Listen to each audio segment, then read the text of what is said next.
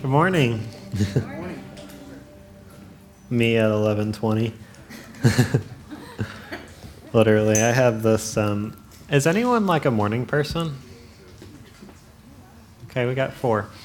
I don't know about you. Who was it that asked me, like, how was your morning? I think it might have been Micah. And I told him, I was like, well, he works with me sometimes, and it was probably about 8 o'clock at the time. And I was like, well, to be honest with you, I never really like any morning. I'm like, I wake up and it takes like all of my faith just to muster up the strength to like get out of bed. Like if I need to get something done, I'll stay up till 3 in the morning. Like I don't care. But waking up like before 8 o'clock, it's sickening. Like it makes my stomach hurt, and like I have to pray, like, okay, God, like I'm just gonna take authority over this body.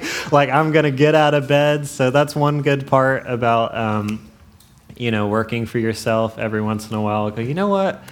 I'll just work till 7. I'm going to sleep until 10 and I'll just work late. Because I hate waking up early. So this is my morning, 11:20. I actually have some notes this morning, so I'm excited. Anywho, I got a joke. You guys ready? This is what I was reading at 12 o'clock last night. It's not very long, but I thought it was funny. It says, my wife told me to stop acting like a flamingo. For once, I had to put my foot down. I thought that was funny. It says, to be frank, I'd have to change my name. I like jokes, but this is the funny thing, is I rarely laugh at jokes. So I'll try to find funny ones, and I'm like, I'll read like 100 of them, and none of them are funny to me. And then I read that one, I'm like, that is good. Like for some reason that just really connects with me. I'm like, I didn't really get it, but I thought it was funny. So my title today is Just Do It. I was going to put a Nike check there, but I knew Wendy would yell at me, so I didn't. But pretend that there's a Nike check there. That way Wendy doesn't get on to me. But just do it. It's funny, when we were in the prayer room, I felt like everyone was sharing words about like, we need to be active. We need to be doing something. I'm like, that's what my message is about. No way. I'm like, confirmation, like high five, Mr. Rick. So that's where we were this morning. But I'm going to read a verse out of 1 Peter in a second. But as you can see, we're going to be talking about being active. All right, not just being readers of the word, but actually being doers of the word. But I want to tell you that I am in no way trying to convince you or trying to make you feel bad into doing something for God. I do not think that terrorism gospel actually does anything, okay? So I've been in the seat before. I promise you probably will not get any fire or brimstone from me. I'm just going to read verses, and if that convicts you, that is not me, okay? So I'm not trying to coerce you. I'll work on that word tonight. But I'm not trying to do that word to any of you, okay? Now Allie's going to get on to me, okay? I'll have Wendy and Allie waiting for me when I get off the stage. All right, here we go. 1 Peter 1:14. Are you guys ready? Do you have your YouVersion? Or if you're like a pro-Christian, you have your like hard Bible? All right, here we go. I'm going to read out of NLT, so if you guys want to be really good, you can read out of the same version, but here we go. So you must live as God's obedient children, which means there must be some of God's children that aren't so obedient, or else he would have just said you must live as God's children.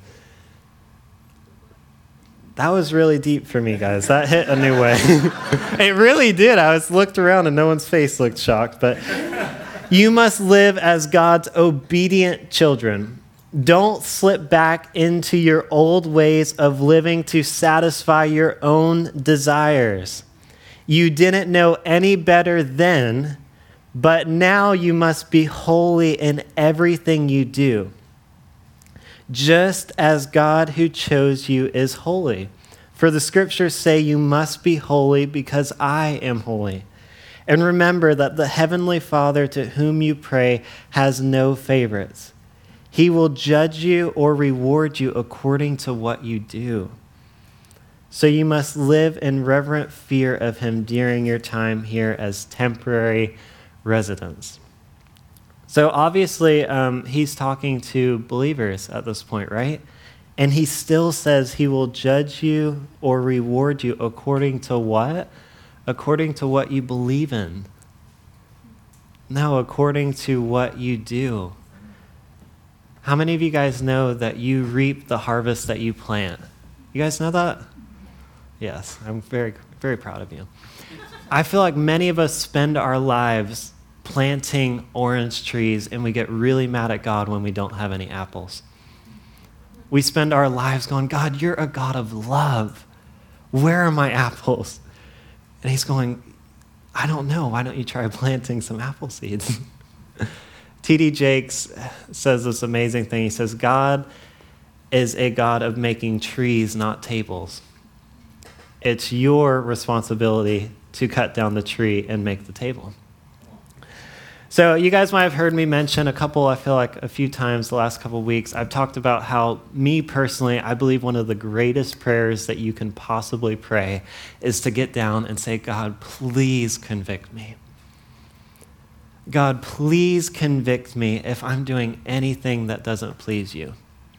Because I don't know about you, but just me personally, like I said, I'm not trying to convince you into anything, but I just really want to please God.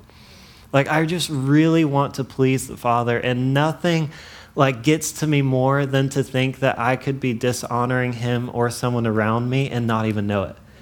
Because how many of you guys know they will know us by our love? They're going to know us by our love and how much we love people and how we act towards people. Could you imagine if me being rude to someone was actually a poor reflection on God?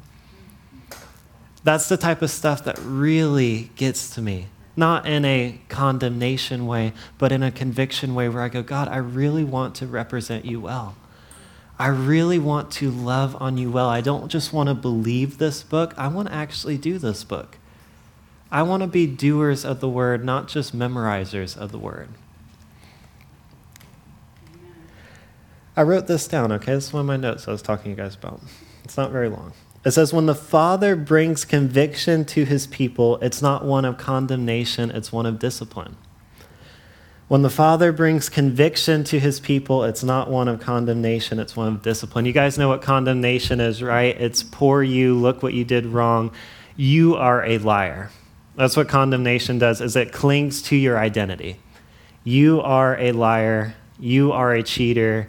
You are filled with lust. You are perverse. It clings to your identity. All right, conviction goes, hey, Korey, you have a new nature. Don't slip back into the old ways that you used to do that. Let's do it better. Condemnation always looks back at what you did, and conviction always looks forward at what you could do. All right, so anytime you feel condemnation and you find yourself looking back, you go, no. I remember Romans 5, grace abounds. Every time I sin, grace is sufficient. Paul that's where you guys have heard of the false grace message. A lot of times it comes from overemphasizing Romans 5, and we see probably the most corrupt chapter break in all of biblical context, which is Romans 5 and Romans 6. And it talks about how grace abounds every single time we sin. Caleb's one person that's with me. There you go. Chapters weren't added until way later. All right. So, and then Romans 6, it goes, but should we keep on sinning? Of course not.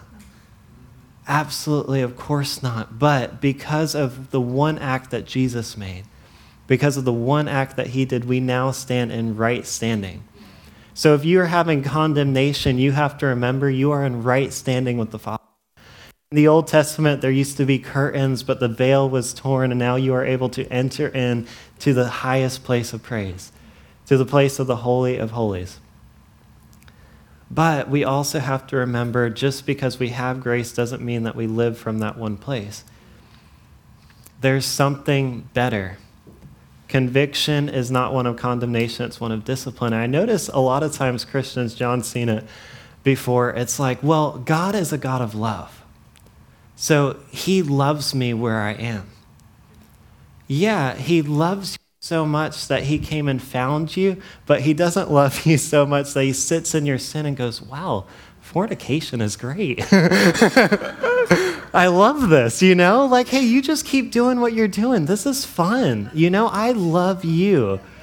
He goes, no, I love you. Let's step out of that a little bit. Let's step out of that just a little bit. I'd read some more sins, but I'm afraid our attendance would go down, all right?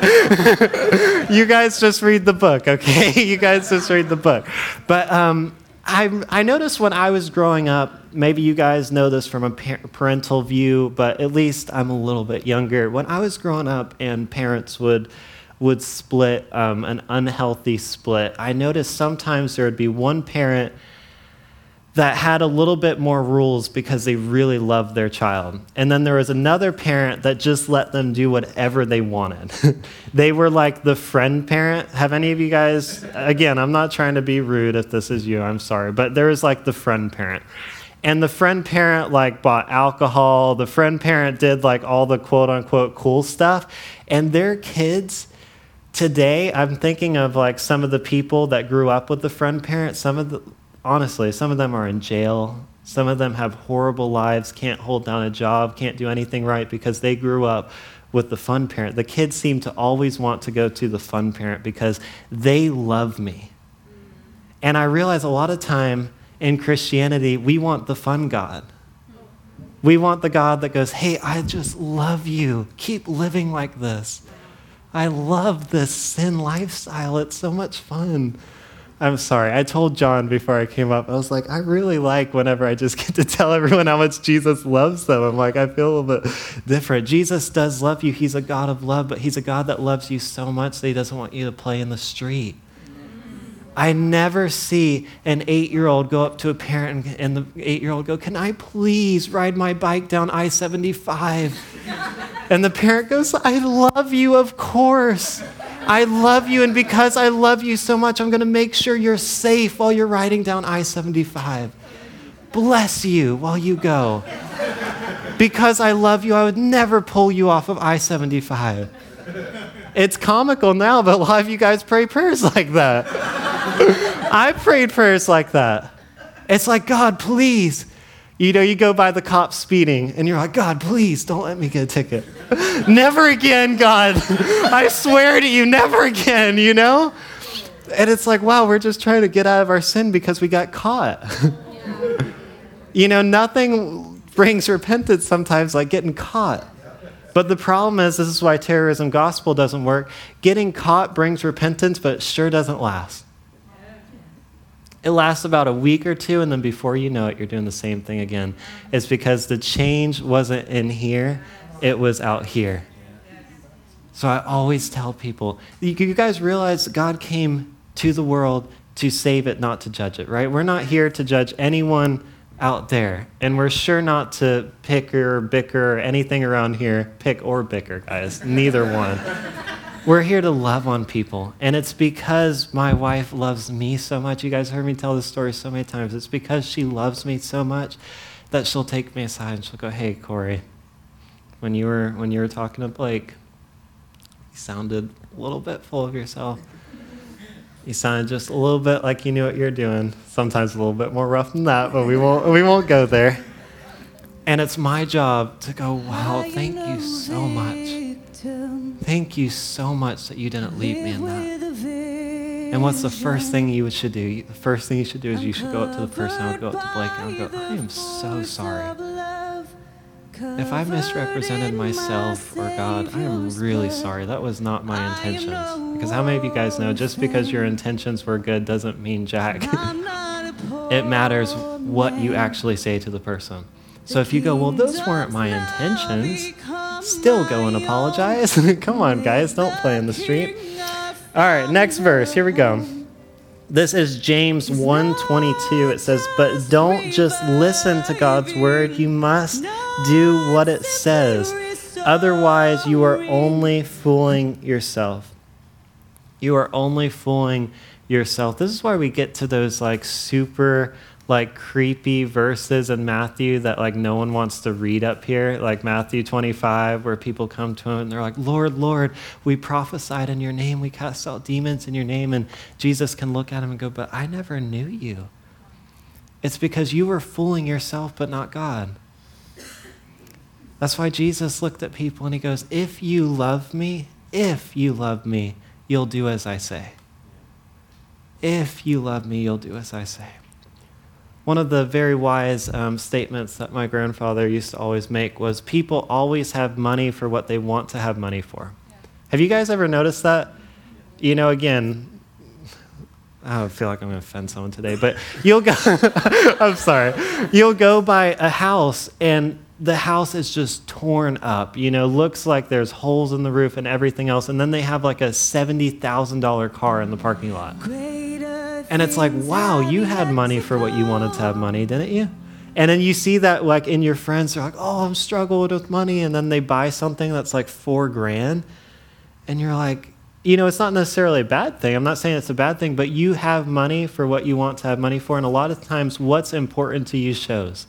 And that's why Jesus said, if you love me, you'll do as I say, because what's important to you will show. You'll spend your money on what's most important. You'll spend your time on what's most important. Many of us love our families, so that's why we get a job, because we don't want to have to live under the highway, you know? It's not because we love working, I love working. It's like, no, I love my family, so I need a house. So that's why I work. It shows what's important to you. Well, so I'm going to read that one more time. But don't just listen to God's word. You must do as it says. Otherwise, you're only fooling yourself. I wrote this down also. This was another one of my notes I skipped past. Sometimes the most loving voice isn't the one that always supports you, but the one that is truthful with you. We all want to be supported, but none of us want to hear the truth a lot of the times. Remember, you guys have heard me say this a bunch of times, but the only way to get out of deception is to believe someone more than yourself. Because when you're in deception, you don't know that you're deceived, right? Or else you wouldn't be deceived. So if you're deceived, you don't know that you're in deception. So the only way for me to step out of deception is for me to be able to trust John when he tells me something and I disagree with him. I have to be able to trust John more than I trust myself in order to step out of deception in a certain area in my life. So that's why I don't always need a voice that supports me, but I always need a voice that will tell me the truth. But be careful who that voice is in your life. Because how many of you guys know that unwarranted advice is always criticism? Yes. You need people in your life like your wife that you can get down, you can go, hey, if I ever do anything, if I ever say anything that's not loving, please tell me. You need people like John, like Gary, like Lindsay, where you can get down, you can go, if I ever say something to you, or if you ever hear me say something to anyone, please let me know. I don't want to be like that. Because true conviction actually brings us to a place of purity where we accurately represent the glory of God. It takes true conviction, though. You can't do this on your own. That's why there's like a body, and there's many parts that all fit together. You need people around you. If you guys read the book of Proverbs, literally the entire book, me personally, I would sum down to this one statement: you need wise counsel. You need wise people around you that can help you lead. Because I promise you, if you do it on your own, you won't make it very far. You'll be hurting people and not even know it. You'll be poorly representing Jesus and not even know it. You'll be prideful and not even know it. To me, that is like the greatest thing, is to do something wrong and to not even be aware of it. That's why you need the wise counsel around you, where you get down every week or every month and you go, hey, sweetie, have I said anything lately that was maybe out of turn, or did I come across harshly? And you go, oh, I'm sorry. And what does the other person say right away? I forgive you. And it's a new slate, and you move forward. All right, next verse. Oh, I didn't give you guys this one. This was the Luke 6:46 that I just quoted. It says, "Why do you keep calling me Lord, Lord, when you don't do what I say?" How many of you guys ever played Simon Says? Did any of you guys, I know some of us did, we grew up in Grace Tabernacle, which is like an amazing church, and my mom was the children's pastor. She's the children's pastor over there. Cassian knows, she's laughing. My mom played some like seriously competitive Simon Says. Like, if you were not there, I can't even comprehend. Like, you guys have heard her talk, all right? I love my mom, and this is a word of, like, this is boosting confidence to her, but she can talk. Like, that is one of her giftings. She can talk, and she can talk quick. Every once in a while, she'll get, like, kind of conjabbered over her words, and she'll go, "I'm sorry, I was speaking faster than I could think." And I'm like, that's a talent right there. You know, like, she can really talk fast, and it really carried over to Simon Says. Like, I can't even do it for you, but this is about how quick she moved, and, like, her voice, like, caught up with it. She's like, "Simon Says, do this, do this." You know, Allie can almost do it as quick as her, because Allie's pretty good at talking too. But it was quick. It was super quick. And a lot of times there was Allie and I, like, up on the stage. She'd tell you come up on the stage, and it was you and, like, all the kids, and it was, like, a serious competition, all for a little piece of a Snickers. But we fought hard. But, you know, never once did I stand there and I go, "I got it. Simon says do this. Simon says do that. Don't do that." And then I just stood there. You know, but a lot of us do that in church. You guys know the Great Commission? The Great Commission, go and make disciples of all the nations. We go and make disciples of all the nations. Got it. And it's like 98% of the church has never had one disciple. And it's like, memorized it. Got it. And that's how a lot of us live. We go, "Well, I know what it says. Let's have a Bible study about it. I'm going to invite Gary over. I'm going to invite John over, and we're going to talk about disciples. We're going to make a plan about it." And you meet and you plan, and you're like, "Okay, this is good. We've really studied this word. I memorized it. I have the verse, the chapter memorized." But you never do it. You just memorized it. Any of you guys get like honey-do lists, anything like that? Yeah. I don't know if I'm one of the few, but I love lists. Like, I always tell Allie, anytime like she gets in her moods where we got to mop the walls and clean the baseboards and all that stuff, Scarlett's like, "Hallelujah, let's do it." Anytime she gets in those lists, I'm like, "Don't tell me what to do, just make a list."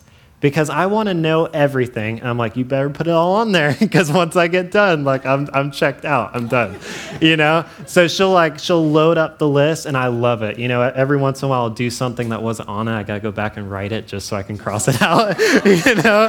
Anyone else like that? Or I'll like break up the bathroom. Like, I can't just put clean the bathroom. I gotta put like the mirrors, the toilet. Like, there's just like a lot more stuff to cross off, you know? Could you imagine if Allie got home one day? Who knows what would happen? And she's like, "Hey, how did the list go?" And, you know, normally it's that thing's crossed off quick, right? We get a lot done. Anyway, if she got home and I'm like, "I memorized all 16 things. I really did. I memorized them all 16 things. I can actually tell you some of the Greek words for it." And if you really want to hear something profound, I can talk about how I can relate it back to the Hebrew. And she's like, "But did you do it?" And I'm like, "Well, I spent so long memorizing it and memorizing the Greek words and how it relates back to Hebrew, I guess I didn't really get around to actually doing anything." And that's how we spend a lot of our lives. It's crazy how many verses we can quote just because we're in America and because we grew up in church. And it's like, "Well, how does God feel about that?" And it's like, "Well, I know how God feels, but..." Allie was just telling me, we were going out to dinner the other night, and she's like, "I've noticed that people's butts tell a lot." And I'm like, "Yeah, because, you know, they'll say," stop laughing. Come on, guys. I'm watching you. It's like, you know, they'll say this whole sentence and they'll go, "But," and then they'll pretty much say the complete opposite of what they just said. And it's like, did you even mean the beginning part? Like, do you remember the beginning part as you're saying the end part? And I just think about like Matthew 25, where Jesus goes, did you clothe my people? When they were hungry, did you give them food? When they were sick, did you help them? When they needed a place to stay, did you give them a place to stay? And I read down that list and it's like, God, am I doing all of this? So what if I can speak in Greek, which I can't, but it'd be cool. So what if I could do all of these amazing things? It's not on the list that Jesus seemed to care about the most. He cared about loving people. He cared about championing people and going, Gary, you're amazing. You are stinking amazing. That's what he cared about a whole lot more than coming in and making sure we have an hour-long worship service. This is not a Sunday thing. This is a Monday through Saturday type of gospel. We're going to read one more verse to you guys, right? This is Matthew 13. It says, the kingdom of heaven is like. I don't know about you, but anytime I'm reading, BT Dubs, this is Matthew 13:44.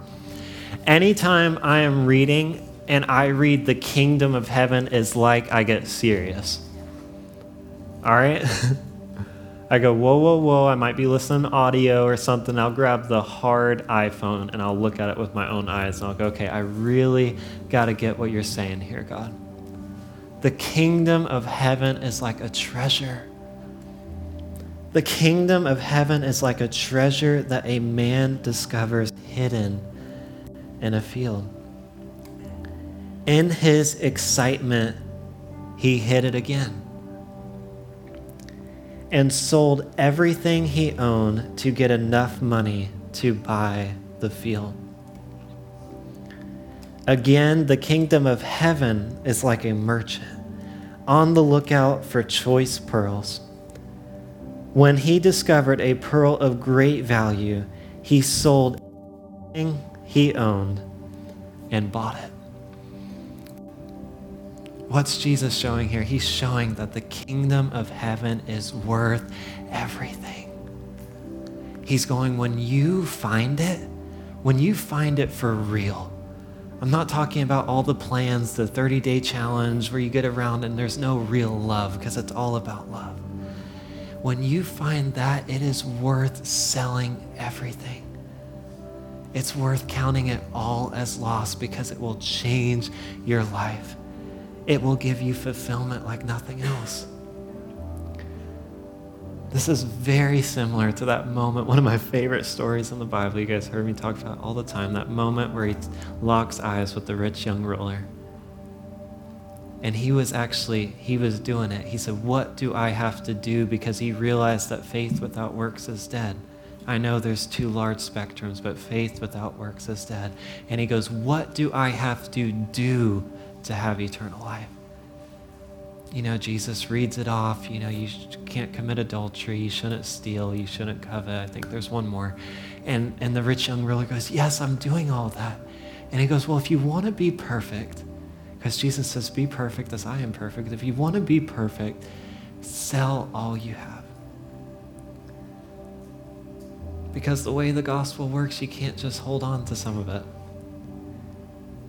If you really want to do greater than these, you got to be willing to sell it all.